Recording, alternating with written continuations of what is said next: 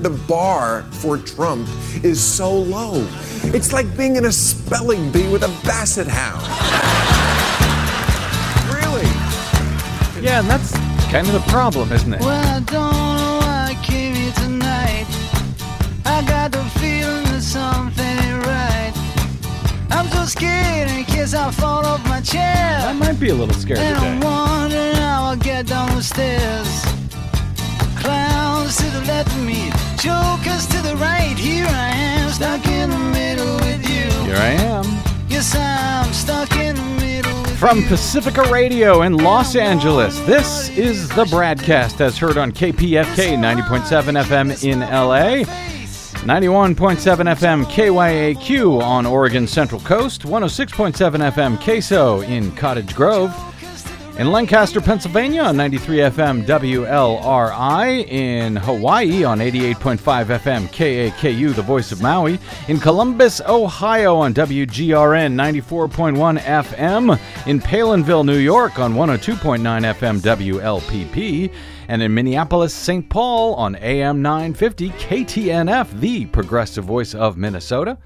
And we are streaming coast to coast and around the globe on the internets, on the Progressive Voices channel, Netroots Radio, in Indie Media Weekly, FYI Nation, NicoleSandler.com, Radio Free Brooklyn, GDPR Revolution 99, Detour Talk, Radio Monterey, and Radio Sputnik, blanketing planet Earth 5 days a week. You found us. We are the BradCast. I am Brad Friedman, your friendly investigative blogger, journalist, troublemaker, muckraker, all-around swell fellow from bradblog.com, trying to make some sense of it all indeed. By the way, 56 years ago today was the very first televised presidential debate between Richard Nixon and John F. Kennedy back in 1960.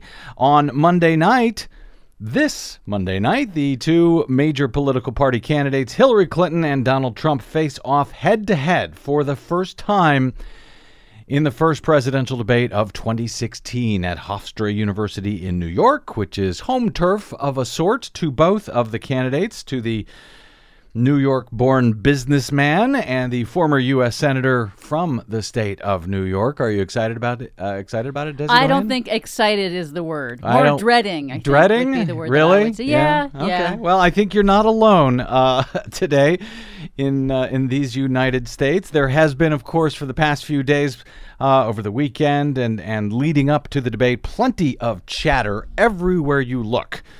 Really, about the presidential debate, the expectations for it, what she must do, what he must do, what he and she mustn't do, what they will do, everywhere. Whether the moderators will do any fact checking. Right. So we'll let others do that. We'll let others make those predictions about what, everyone's going to see, because frankly, they're all just making it up. They're all just making stuff up. They're filling airtime. They're best guessing it.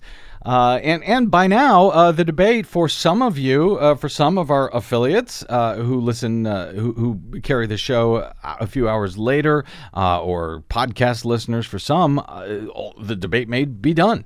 So I want to take a look today shortly at some of the election stuff that isn't related to the presidential contest and that almost nobody, frankly, seems to be talking about in the national corporate media, with Donald Trump sucking all of the oxygen out of the national electorate here and out of the media. But there are other things going on, including in these upcoming elections, that is getting very little attention. For example, how can it be the Democrats keep winning more votes for the U.S. House in these presidential elections, but they still can't seem to win a majority of seats there? So much, though, the Democrats are not even talking about regaining the House, even as they're now predicted to not even, or at least it's going to be close, but several polling aggregators now find, from the New York Times to the Washington Post, find that it is unlikely the Democrats will even gain back a majority in the U.S. Senate. Winning control of the U.S. Senate was thought to be a damn near a shoo-in for Democrats a few months ago, even a few years ago, leading into this general election this year, where the unpopular Republicans are going to have to protect some 26 GOP Senate seats. That's a lot to protect. And Democrats were pretty excited about it. They thought for sure they were going to win back the U.S. Senate. Now, that's not quite so clear. But the insanely gerrymandered U.S. House, that's another matter altogether. And once again, despite the unpopularity of the Republican Party, the House is not even considered to be up for grabs anymore in any way. Once again this year, which to me is absolutely amazing after the past several years of what Republicans have done in Congress, in both the U.S. Senate and the U.S. House. And, of course, the popularity of Democratic ideas over Republican ideas. Democrats are much more popular in that regard. So we'll speak with the author of a brand new book with a name that I'm not even allowed to say on FCC radio. Going to have to figure out how to deal with that in a second.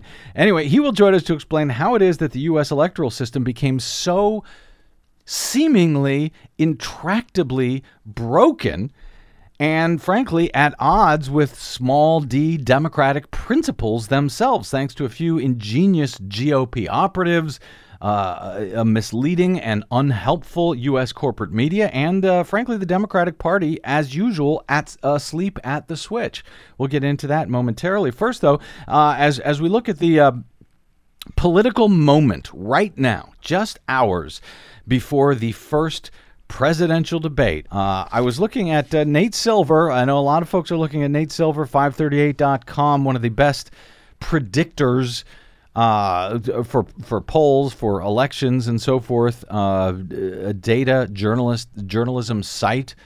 And he was looking at where we are at this political moment. And a couple of things. He did a piece looking at 10 different questions where the race stands heading into the first debate. One of the questions, and I'm going to just pull out a couple of points that I found particularly of note here today. How do the fundamentals look?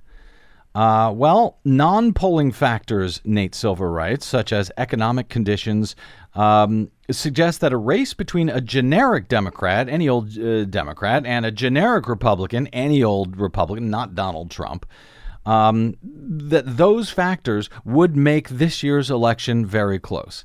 In that sense, Silver writes, it shouldn't be hard to see how Donald Trump could win this year.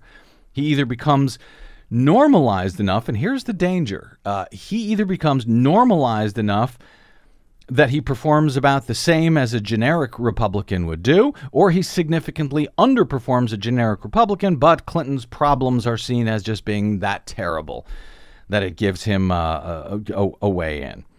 Well, right now, he is busily normalizing himself. I think that's one of the dangers. We'll see what comes out of the debate.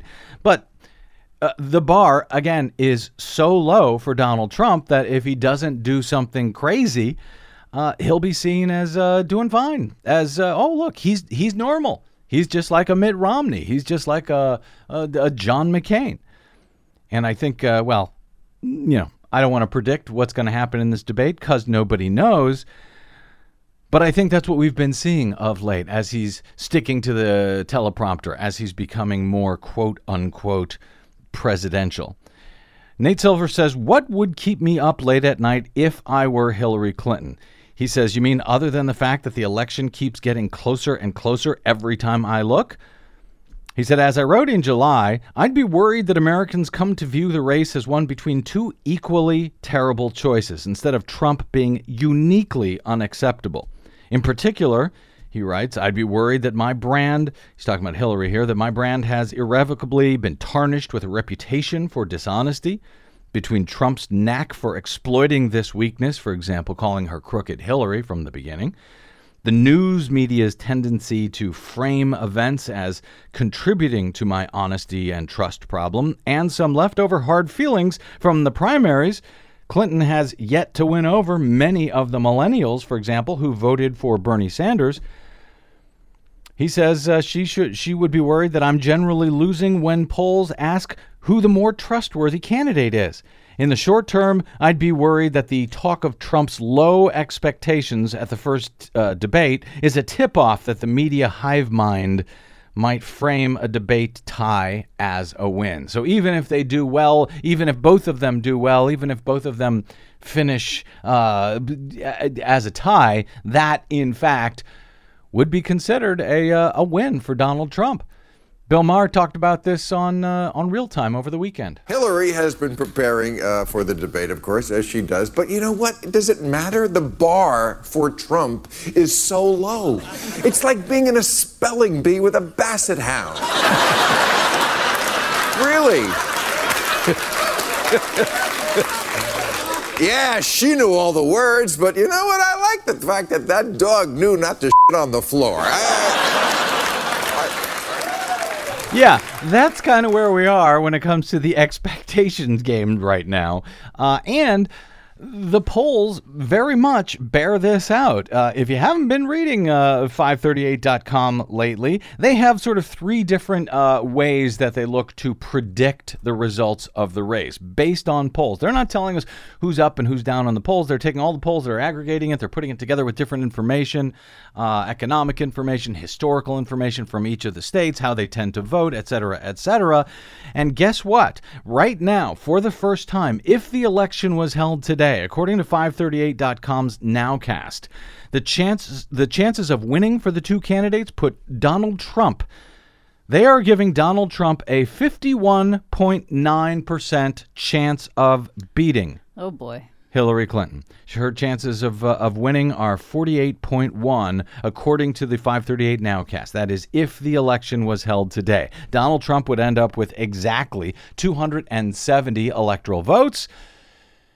And that's what you need to win, 270 electoral votes. Clinton would lose by just 2 electoral votes. Again, if the election was held today. Of course, it's not held today. It's going to be held in about a little over 50 days at this point. According to their what they call their Polls Plus predictor, Clinton is still ahead. Polls Plus, meaning it takes in polls into account, historical information and so forth, the economy.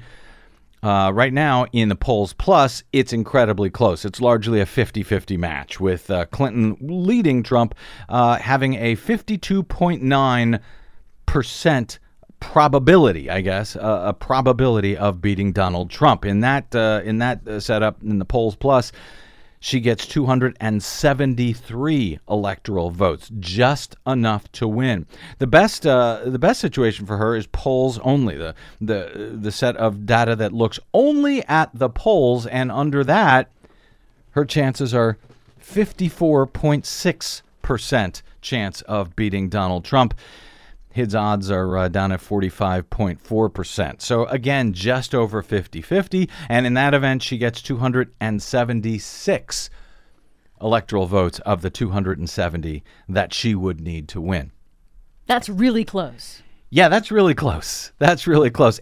And of course, none of their figuring over their computations over there at 538 actually take into account things like the voter suppression that is going to go on, the chaos that's going to happen with the photo IDs. It doesn't take into account the Bradley effect, where people lie to pollsters and so forth. It doesn't take into account failures of voting machines, hacking of voting machines, manipulation of voting machines. All of that is not even on the radar over there at 538.com. So, back to the polls. Let me give you this late national poll from Bloomberg. A new Bloomberg Politics poll shows Hillary Clinton and Donald Trump tied at 46% nationally in a two-way race heading into the first debate. Wednesday, September 21st through Saturday, September 24th. That's when this poll was taken. It is the most recent major national phone survey, and it is of likely voters. Clinton had a 6-point advantage on Trump in this same two-way race back in August, mid-August. Now it is tied in a two-way race. There are signs that Clinton's margins with women and young voters have eroded over the past 3 months, they say, helping to explain Trump's catch-up here. In particular, among likely voters under 35 years old, Clinton gets 50% to Trump's 40%. That's down from what had been a 29-point margin among those voters in a two-way race. But here's the reason I want to bring this out. In a 4-person race that includes Gary Johnson of the Libertarian Party and Green Party nominee Jill Stein, Trump leads Trump leads Clinton in a four-way race nationally, 43 to 41%, with Johnson receiving 8% and Stein receiving 4%. So that means two things. He is now leading nationally, at least according to this latest poll, among likely voters, and it also means that in a four-way race with those other candidates, with Jill Stein and Gary Johnson on the ballot, Trump does even better. That means that those third-party candidates, Johnson and Stein, are pulling more voters from Hillary Clinton currently than they are from Donald Trump. So, and this matches up with other polls that we've seen where we look at it, we talk to Gary Johnson supporters and ask them, well, if you couldn't vote for Gary Johnson, who would you vote for? If you had to vote for Trump or Hillary, who would you vote for? More voters say they would vote for Hillary Clinton of those Johnson supporters, for example. So Gary Johnson, the third party, and no doubt Jill Stein are now pulling more voters from Hillary Clinton than they are pulling from Donald Trump. Keep that in mind, particularly if you're in a swing state and you're unhappy with Hillary Clinton, you are a Bernie Sanders supporter, and you think your vote won't make a difference. Your vote could well push the election to Donald Trump. You may be fine with that. That's okay. I just want to make sure that you know that. Similarly, but that's national. So when we get down to state-by-state polls here, we have some new information. So I was mentioning at 538, they've got this long sort of snaking line showing all of the states in the country where where the polls show them leaning towards Clinton or leaning towards Trump, etc. And right now, if all the states that are leaning towards Clinton and all the states that are leaning towards Trump actually go that way, then Hillary Clinton is the next president. However, if any one of those states right there in the middle end up going for Trump instead of Clinton, it's hello, President Trump. Nate Silver writes in his piece about where the race stands as we head into the first debate. He says there's not any one key state, which is part of the reason the election remains uncertain as far as which state shapes up as the most important. There is not just one. Instead, the various swing states are currently lined up on either side of the gap, with Clinton leading in some states, in states representing 272 electoral votes, accounting for Trump's probable win in Maine's 2nd congressional district, and Trump ahead in states totaling 266 electoral votes. He says in any of the states, just to Clinton's side of the gap, if any of those states slips towards Trump, that would be Pennsylvania, Colorado, New Hampshire, Wisconsin, and Michigan. Those are the closest right now that are on Clinton's side. Those are the most plausible states to plausibly flip. Then Donald Trump pulls ahead in the Electoral College. So if just Colorado flips, Donald Trump is the next president. Conversely, he notes that Trump leads by less than 1 percentage point in states like Florida, barely more than 1 in North Carolina, and if any of those go to Clinton, then Trump's electoral math becomes very difficult. The same, he notes, is theoretically true for Ohio, although Trump has had a more consistent lead there in Ohio, a larger lead there in Ohio, so Ohio may be quickly coming off the map as far as something that could be flipped back to Hillary Clinton at this point. But so let's look very quickly. I know we got to get to a break here, but at Pennsylvania and Colorado right now, new poll from CNN ORC out today. This is a poll that is rated A-, one of the top tier polls from 538 finds that now just 1 point separates Hillary Clinton and Donald Trump in both Pennsylvania and Colorado, 2 states critical to each candidate and their chances of becoming president. In Colorado, likely voters break 42% for Trump, 41% for Clinton. That's right. According to this poll, Donald Trump now leads by 1 point, with 13% going to Libertarian Gary Johnson and 3% for Green Party Jill Stein. Keep that in mind, Colorado voters. If Colorado at this rate goes to Trump, he's the next president. So if you're a supporter of Gary Johnson, if you're a supporter of Jill Stein, your vote matters. Your vote does matter. And if you're cool with Trump becoming president, well, then that's cool. Vote for Gary Johnson and Jill Stein. If you have a concern about Trump becoming president, you might want to keep that in mind. Pennsylvania's likely voters split the other way, 1 point for Clinton ahead of Trump, 45 to 44. In that case, in Pennsylvania, 6% are voting for Johnson, 3% for Stein. That's in the four-way race. That's where we are. This is absolutely tied nationally and at these various state levels. Now, there are some polls that go a little bit more this way, a little bit more that way, but that is essentially where we are as we head into the first presidential debate. There's a lot that can change between here and there, but I think the electorate needs to be clear on where we are and what are the results of their vote, depending on how they want to vote. All right, speaking of the way people vote and the way they want to vote, we're going to take a quick break here and come back with how the Republicans have managed to capitalize not just on crazy, but with money and math and voters while Democrats weren't even paying attention. Are they paying attention this time? I'm not entirely sure. Quick break, and we're back with more BradCast and my guest right after this. I'm Brad Friedman. Don't go away.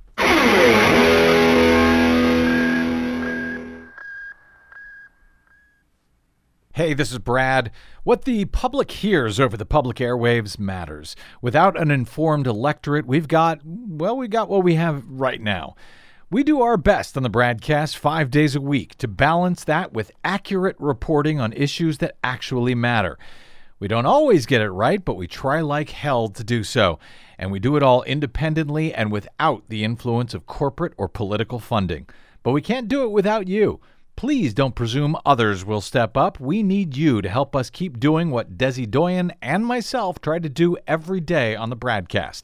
Please help us continue to do so by going to bradblog.com/donate to help keep the BradCast going and telling the truth over your public airwaves. That's bradblog.com/donate. Don't wait. Please stop by today. Thanks.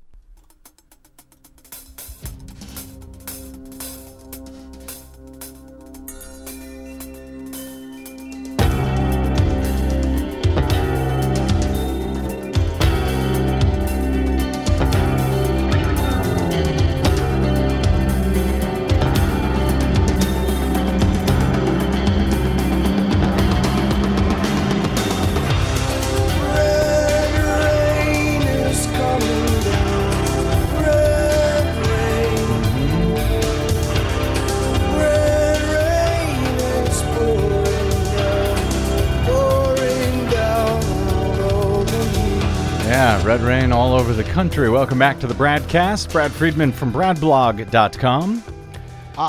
In the last presidential election in 2012, Democrats, they did pretty great. Barack Obama won a second term, and Democrats in the U.S. House won 1.4 million votes more than Republicans did.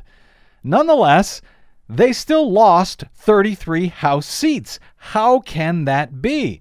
Well, that was all thanks in part, or perhaps thanks in whole, to the Republican redistricting efforts that began with a whole lot of money at the local level around the country following the 2010 elections. That was a census year, and that meant that whoever controlled state legislatures would control the U.S. House redistricting maps in those particular states. And boy, howdy, did the Republicans do that in a big way after their big 2010 Tea Party wins across the country that year.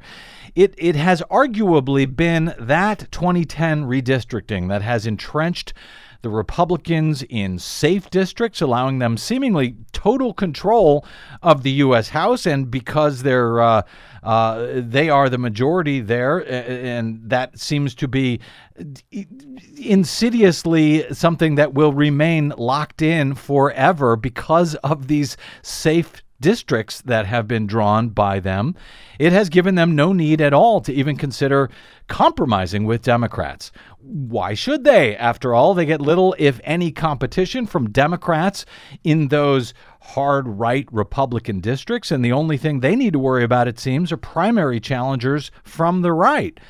And with that, American democracy has become more entrenched, has become entrenched in a now seemingly unending partisan divide where Republicans no longer find any political need to compromise, and the Democratic Party policies, which remain more popular with the majority of the American people, they are unable to really get anywhere thanks to what seems to be the permanently gerrymandered GOP control of the U.S. House. We've been speaking a lot, of course, about the presidential race this year, and recently both the New York Times and the Washington Post announced that it looks like the Republicans could well retain control of the U.S. Senate in a year that Democrats thought they might finally win that Senate back. But we haven't gotten to talk much about the U.S. House. Documenting this entire fine mess, and it is a fine mess for democracy, in his brand spanking new book is David Daley. He is the author of, a book that we'll talk about the title in a minute, because I'll have trouble saying it here on the radio. In any event, David Daley is the former editor-in-chief of Salon, and he's a digital media fellow at the University of Georgia's Grady School of Journalism. I'm very delighted to have him on. David Daley, welcome to the BradCast, sir. Hey, Brad, thank you for having me on. It's a pleasure. It's great to have you here. And by way of full disclosure, David, you were, until not long ago, also my editor at salon.com. But you're gone there. You're not there anymore. So do I still have to be overly nice to you, or can I just treat you like any other guest? I guess I'm just any other guy now. Fire away with the hardest questions you possibly can. Okay, here they come. Actually, by way, here's the first one. I'm not actually able to say the title of your book without facing a fine here on FCC radio. It's not. I tell you, one of the most fun things about this has been doing NPR shows and watching NPR hosts dance around the title. Well, what do they? Well, here's my solution. Let me call the book for now Rat Flipped. The true story. That's pretty good. Thank you. The true story behind the secret plan to steal America's democracy. So we'll call it Rat Flipped for now. What has NPR been calling it, Dave?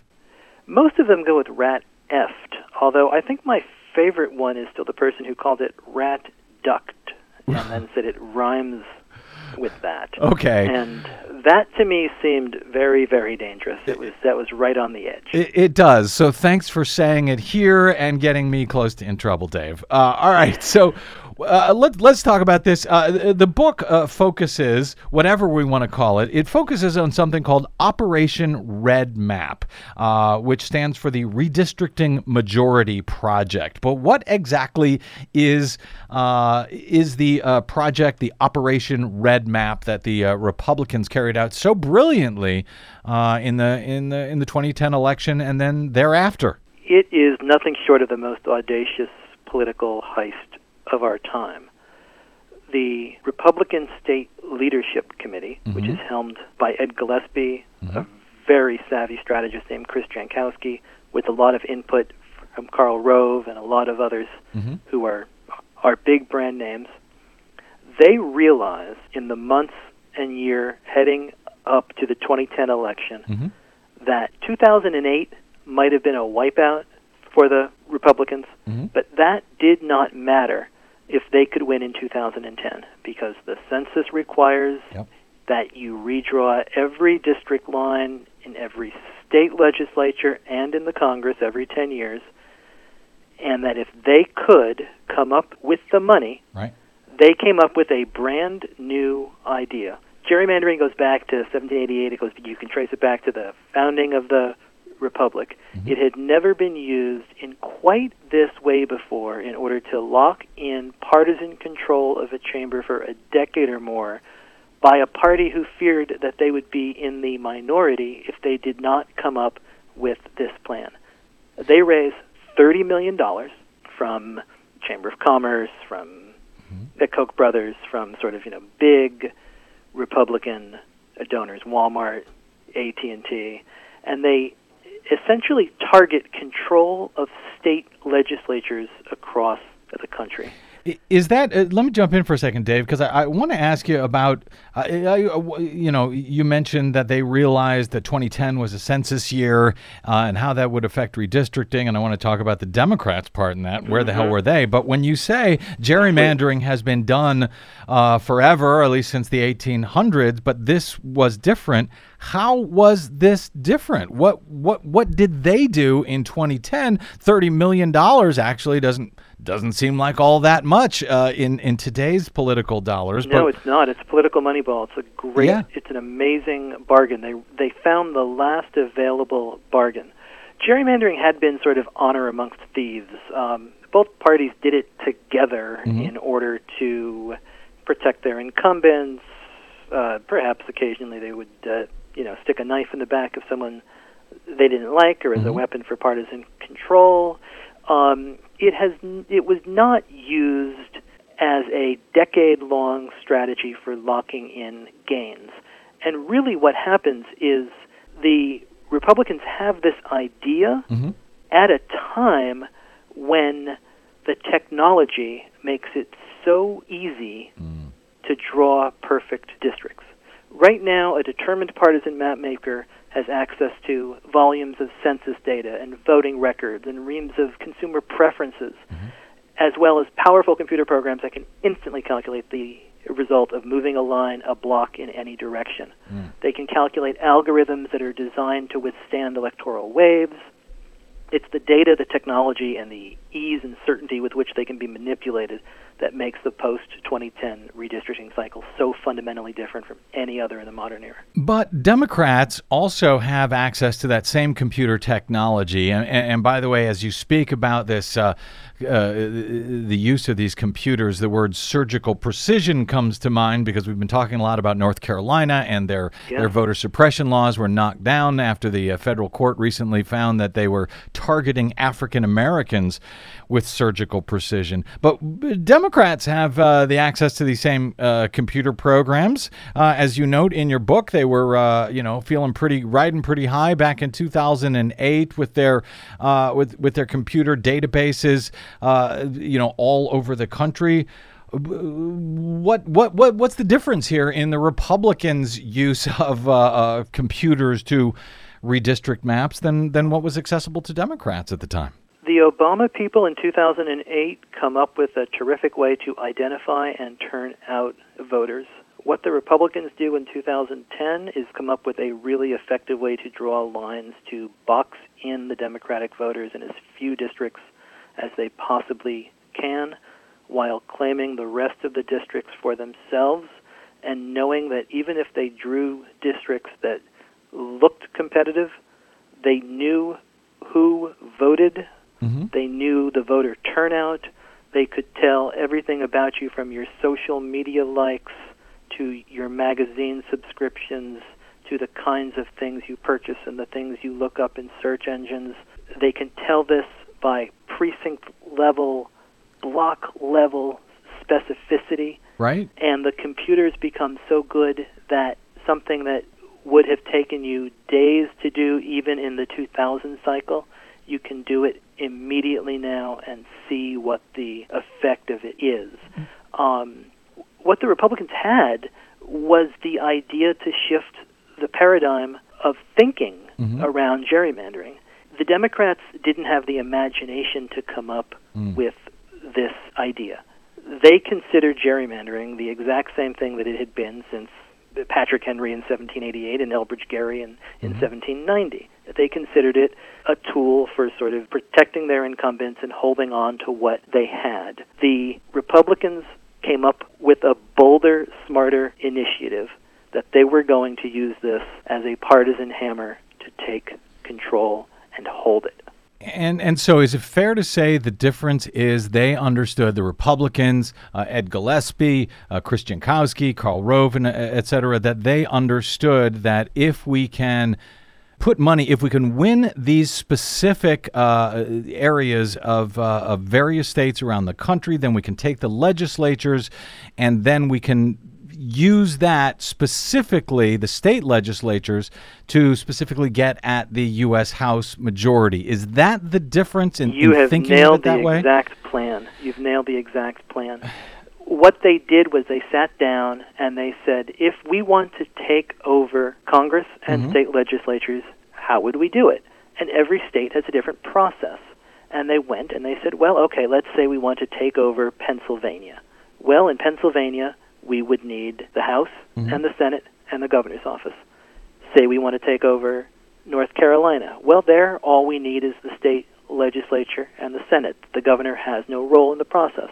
So you begin the process of targeting enough individual state legislators in these states to flip control of the chambers. Karl Rove writes in the Wall Street Journal in March of 2010, he announces the plan, and he writes that Republican strategists are focused on 107 seats in 16 states, and that if they won those seats, it would give them control of drawing district lines for 190 congressional seats.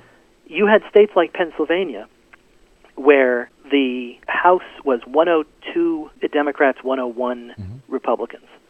So a part of what they spent their $30 million on was flipping a handful of seats in Pennsylvania, coming in the last 4 weeks of campaigns with an overwhelming avalanche of dark money and negative ads into these small little towns, and they knocked out enough state legislators to take control of these districts and draw themselves impregnable lines in both the state legislatures and in the congressional delegations. And that's I was going to say these were state races that they were targeting, usually I guess off the radar of the sort of the national parties, and incredibly inexpensive.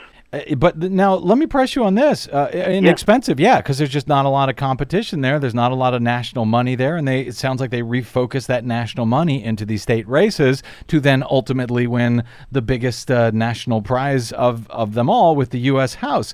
But the subtitle of your book, the part of it that I can say on the air, The True Story Behind the Secret Plan to Steal American Democracy. So let me press you on 2 points here. First, what was so secret about this plan? You yourself said that Karl Rove was out there talking about it in the Wall Street Journal. And also, didn't we all know that 2010 was a redistricting year?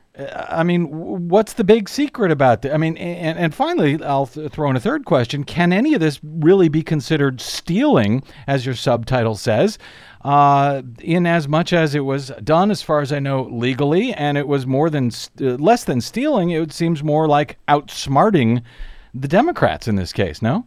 This is what I get for leaving the salon. I get all the hard questions now. See? Told this you. is what happens when I'm no longer your editor. That's right. You are correct. I think that if there's one word that is hyperbole in this title, it is secret, because in some ways what they did was in plain sight. Karl Rove announces the plan in flashing neon lights in one of the biggest newspapers in the country, right. And the Democrats. It's a secret because Democrats didn't see it, they didn't react, they didn't have the imagination to come up with this themselves, they didn't even have the common sense to play good defense against it. Rove says where they're going to go. He's like, we're going to go into Brushy Creek in Round Rock, Texas, and West Lafayette, Indiana. He mentions these small towns where they were going to go 6 months later and blow out these small town legislators and take control of the U.S. House.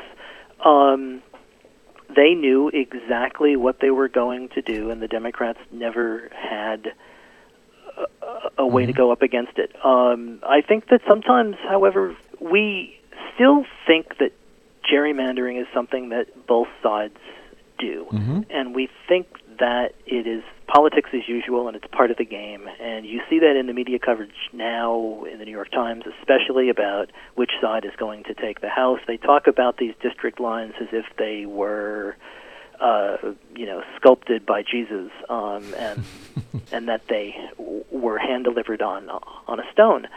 They were not. They are drawn specifically and intentionally. And they were drawn in 2010 and 2011 with more specific partisan design than ever. it is entirely legal. However, it is also entirely and deeply undemocratic. We are perhaps the only democracy in the world that allows politicians to draw their own lines and to choose their own voters. And we are about 7 or so weeks out from a presidential election. And we can already say with 99 and 44 100ths certitude that the Republicans are going to keep control of the House of Representatives, which is the body designed to be most responsive to the people.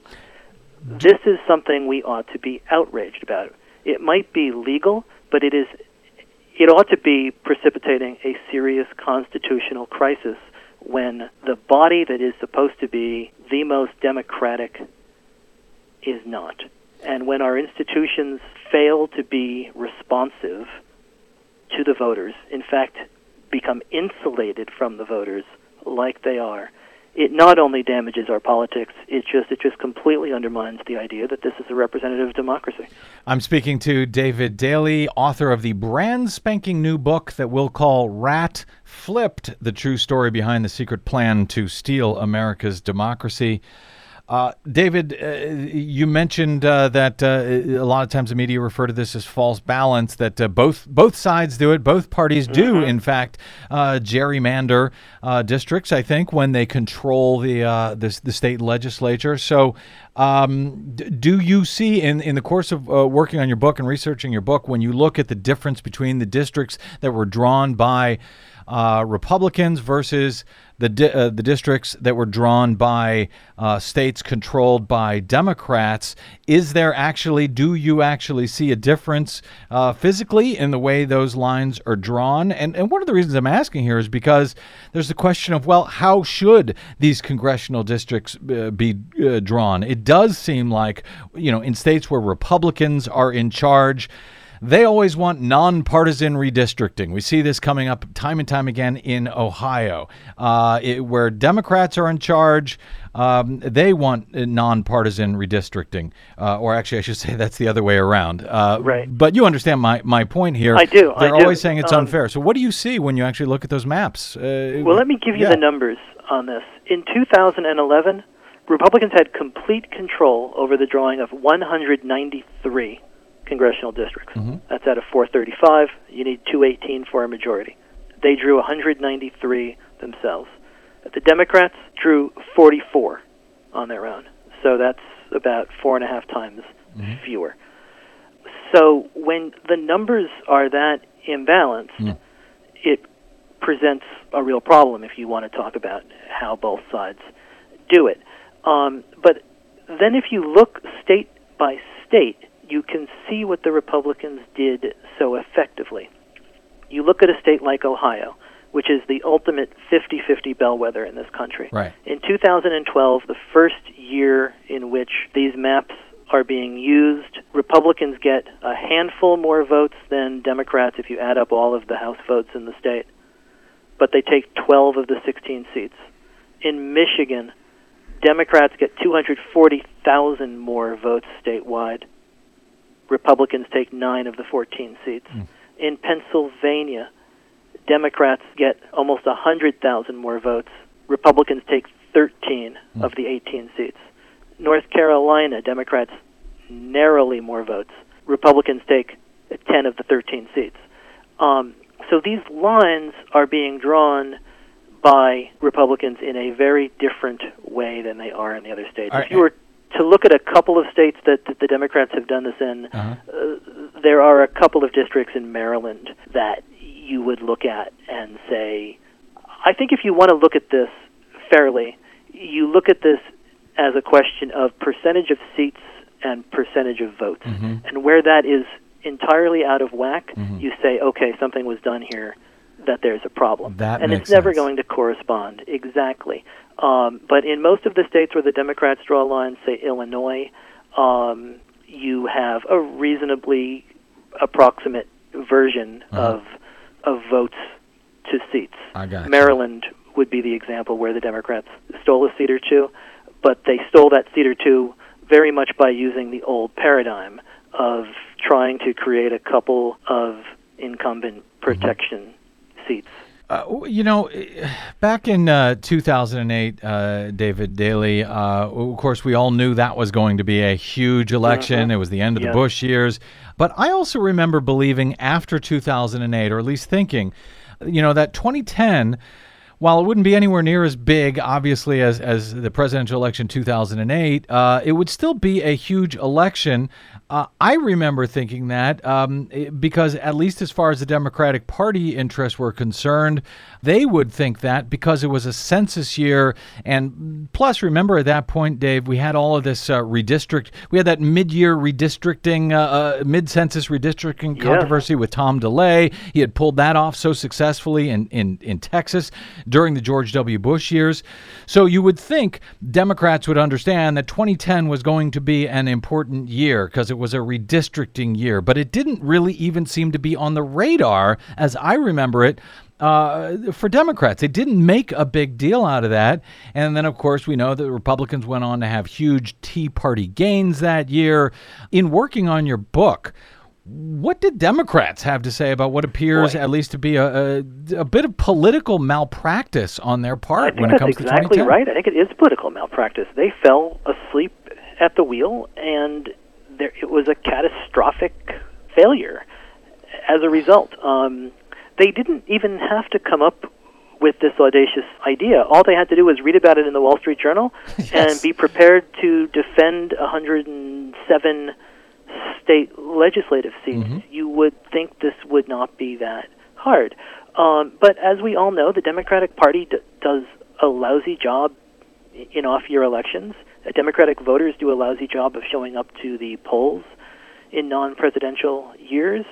This was a year in which the Tea Party was on the rise. It was the year, it was not long after the town halls about death panels, and it was a time of great Democratic malaise on top of all of the other problems that they have in midterm years, and the party completely fell asleep at the wheel. They didn't organize properly, and they didn't see it as a priority. Now, you could say that they didn't think that the Republicans would pull something off like this that would make them regret their failure for the next decade, except for the fact that Karl Rove made it clear that he intended to make them pay. Yep. So they're and it was after 8 years of George W. Bush, and the way we saw the Republicans just absolutely play Democrats every which way and game the system. I mean, how could they not have seen this coming? That's what's remarkable to me. Dave, I've got just a minute or so left here. Is there a way out of this mess? I mean, if the GOP has this unbreakable lock right now on the U.S. House, how does anything ever change in this regard? Is this a matter of waiting until 2020? And is there any indication, frankly, that 2020 will be any different when it's time for the next nationwide, state redistricting? Or is this all just dependent on... The Democrats say that they're getting ready for 2020. They have a PAC called Advantage 2020. They're trying to raise $75 million to run the same play the Republicans did, except that the Republicans kind of patted them on the head and said, that's a great idea. We're going to run Red Map 2. We've got $125 million put aside for it already. And there's no element of surprise. And the hardest thing is that the Democrats have to win on these maps, which is going to be very difficult. It's not a question of taking back the Congress. It's a question of doing what the Republicans did and looking at the laws state by state, understanding the redistricting process in each one of them, and then trying to earn back seats at the table in Pennsylvania, in North Carolina, in Florida, in all of these places where these districts were so horribly gerrymandered. It's going to be a long, long process. There are a couple of court cases winding their way through the system that could come up with a standard for partisan gerrymandering. I wouldn't put the I wouldn't bet the farm on that happening. However, the Democrats have to be thinking ahead and playing a really, really long game. There's also, terrific political reforms that we could come up with, multi-member districts, ranked choice voting, all of these things would be a great idea if we ever had the political courage to sort of push for the serious and systemic reform. Well, we will have to save the debate at least over ranked choice voting for the future, David Daley. I'm not a fan, but we could talk about that at another time. I am a fan, however, of your book that I cannot name, but I will call it Rat Flipped, the true story behind the secret plan to steal America's democracy. Dave, great talking with you about this book. Congratulations on it. It should be getting out to a lot more eyeballs right now, but for Donald Trump sucking up the oxygen everywhere. But hopefully folks will start to pay attention, including Democrats, who need to start pleasure, Brad. thinking Thank you a long so way. much. You bet. Thank you, David Daley, formerly editor-in-chief at Salon.com, now a digital media fellow at the University of Georgia's Grady School of Journalism. Thanks, Dave. Thanks, Brad. Bye-bye. All right, one more quick break, and we're back with more BradCast right after this. Brad Friedman, don't go away.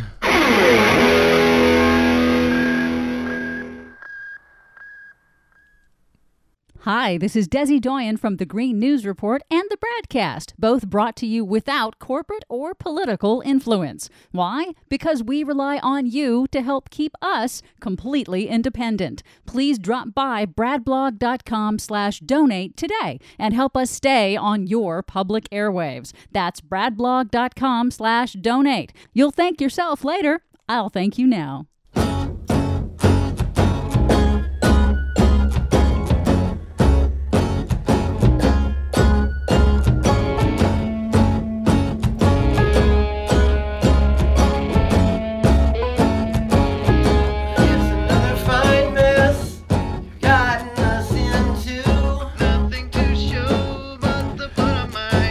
Welcome back to the BradCast. Another fine mess indeed. I'm Brad Friedman from bradblog.com. My thanks again to David Daley of the University of Georgia. I'll tell you, I'm of two different minds on that entire issue. The fact that it's completely unfair. It's completely outrageous, obviously, that, more Americans vote for Democrats for the U.S. House, and the Republicans seem to have this death grip on it nonetheless with the majority year after year after year. On the other hand, I'm thinking, why didn't Democrats do that? Why didn't Democrats think of that? Why didn't Democrats get their people out certainly in the 2010 election, when they knew that it was a census election and that was going to result in redistricting all over the country? So anyway, I don't like to blame voters for anything. I always tend to blame the parties, the candidates for not giving voters something to vote for, a reason to show up. And Republicans are just much better at that. You remember, Desi Doyen, the contract with America. Democrats call it the contract on America. 1994, and never mind what those 10 items in that contract actually were. They said, this is our promise. Give us the House. We will do these things. Now, they lied about those things. Those things were terrible, but it gave voters a proactive reason to show up at the polls. If I show up at the polls, I will get this.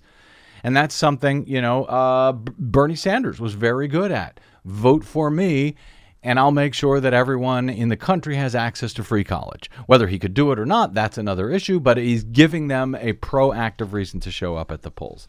So anyway, a very interesting segment, and my thanks again to Dave Daley. Bill Mon, our old friend on the Twitter's old school blogger, was noting the presidential polls and the fact that who was this? I think YouGov. I think CBS YouGov, their big tracking poll, finds in their case it's a 3-point race nationally.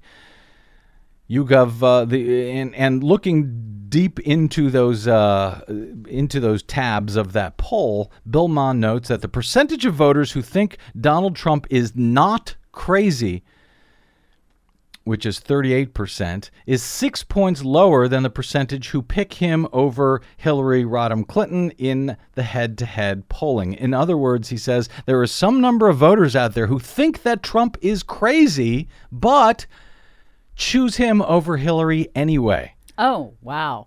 Right? The number who think, is Hillary crazy? The answer is 29% say yes, she's crazy. Is Trump crazy? 53% say yes, he is crazy. And yet, Bill Maher notes, it's still a 3-point race. Looking at the words that best describe Donald Trump, is he dangerous? 60% of Americans say yes. Is he crazy? 53% say yes. Is he racist? 49% say yes. Is he bigoted? 48% say yes. And yet it is still a 3-point race. What's that about? Any idea? There's a shocking number of Americans who may not consider themselves racist, but they're okay with there being racists around them. Yeah, that's one explanation. Also the explanation that they may think he's crazy, racist, bigoted, and dangerous, but they still don't trust Donald Trump. They still don't trust Hillary Clinton for whatever reason. I would argue due to terrible reporting by the corporate media. For decades now. For decades on Hillary Clinton, and in the past year or two, terrible reporting on Donald Trump. And the fact that they're really not, they don't serve the fact-checking function that they should, and certainly not in the debates. They haven't served as fact-checkers in the debates, which, by the way, appears to be fine with Janet Brown. She's the executive director of the Commission on Presidential Debates, and she doesn't think it's the job of the moderator to serve as a fact checker. She was asked about this over the weekend on CNN's Reliable Sources with Brian Stelter. Here's that conversation real quick. What about the issue of fact checking that's been talked about so much in the past few weeks? Does the commission want Lester Holt to fact check? The commission asks independent, smart journalists to be the moderators, and we let them decide how they're going to do this. But I have to say, in our history, the moderators have found it appropriate to let the candidates be the ones that talk about the accuracy or the fairness of what the other candidate or candidates might have said. I think personally, if you start getting into fact-checking, I'm not sure what is a big fact, what's a little fact. Oh. And if you and I have different sources of information, does your source about the unemployment rate agree with my source? I don't think it's a good idea to get the moderator into essentially serving as the Encyclopedia Britannica. And I think it's better for that person to facilitate and to depend on the candidates to basically correct each other as they see fit. Well, that's troubling. Very. But nonetheless, we will see what happens on the first. I mean, what is the media for, if not to fact check? You tell me. Oh, to get ratings and make a whole bunch of money for their corporate masters. And right. They're going to make a whole bunch of money for their corporate masters at the first presidential debate and the vice presidential debate coming up and the second and third presidential debate. The media is going to come out of this just fine. The country, that's another matter. My thanks to our producer, Desi Doyen, today, to David Daley of the University of Georgia, and to you for spending a portion of your day or night with us. It's greatly appreciated. If you missed any portion of today's show or any other, download it for free at bradblog.com. You can jump in and toss in a comment on any of our programs there, or you can email me. I'm bradcast@bradblog.com. And you can find and follow and harass me on the Facebooks and the Twitters at The Brad Blog. Get the word out about the BradCast, if you don't mind. It would be greatly appreciated. All right, is that it? I think that's it. Until we meet again, our big debate coverage on the next thrilling episode of the BradCast. God save us all. I'm Brad Friedman. Good luck, world.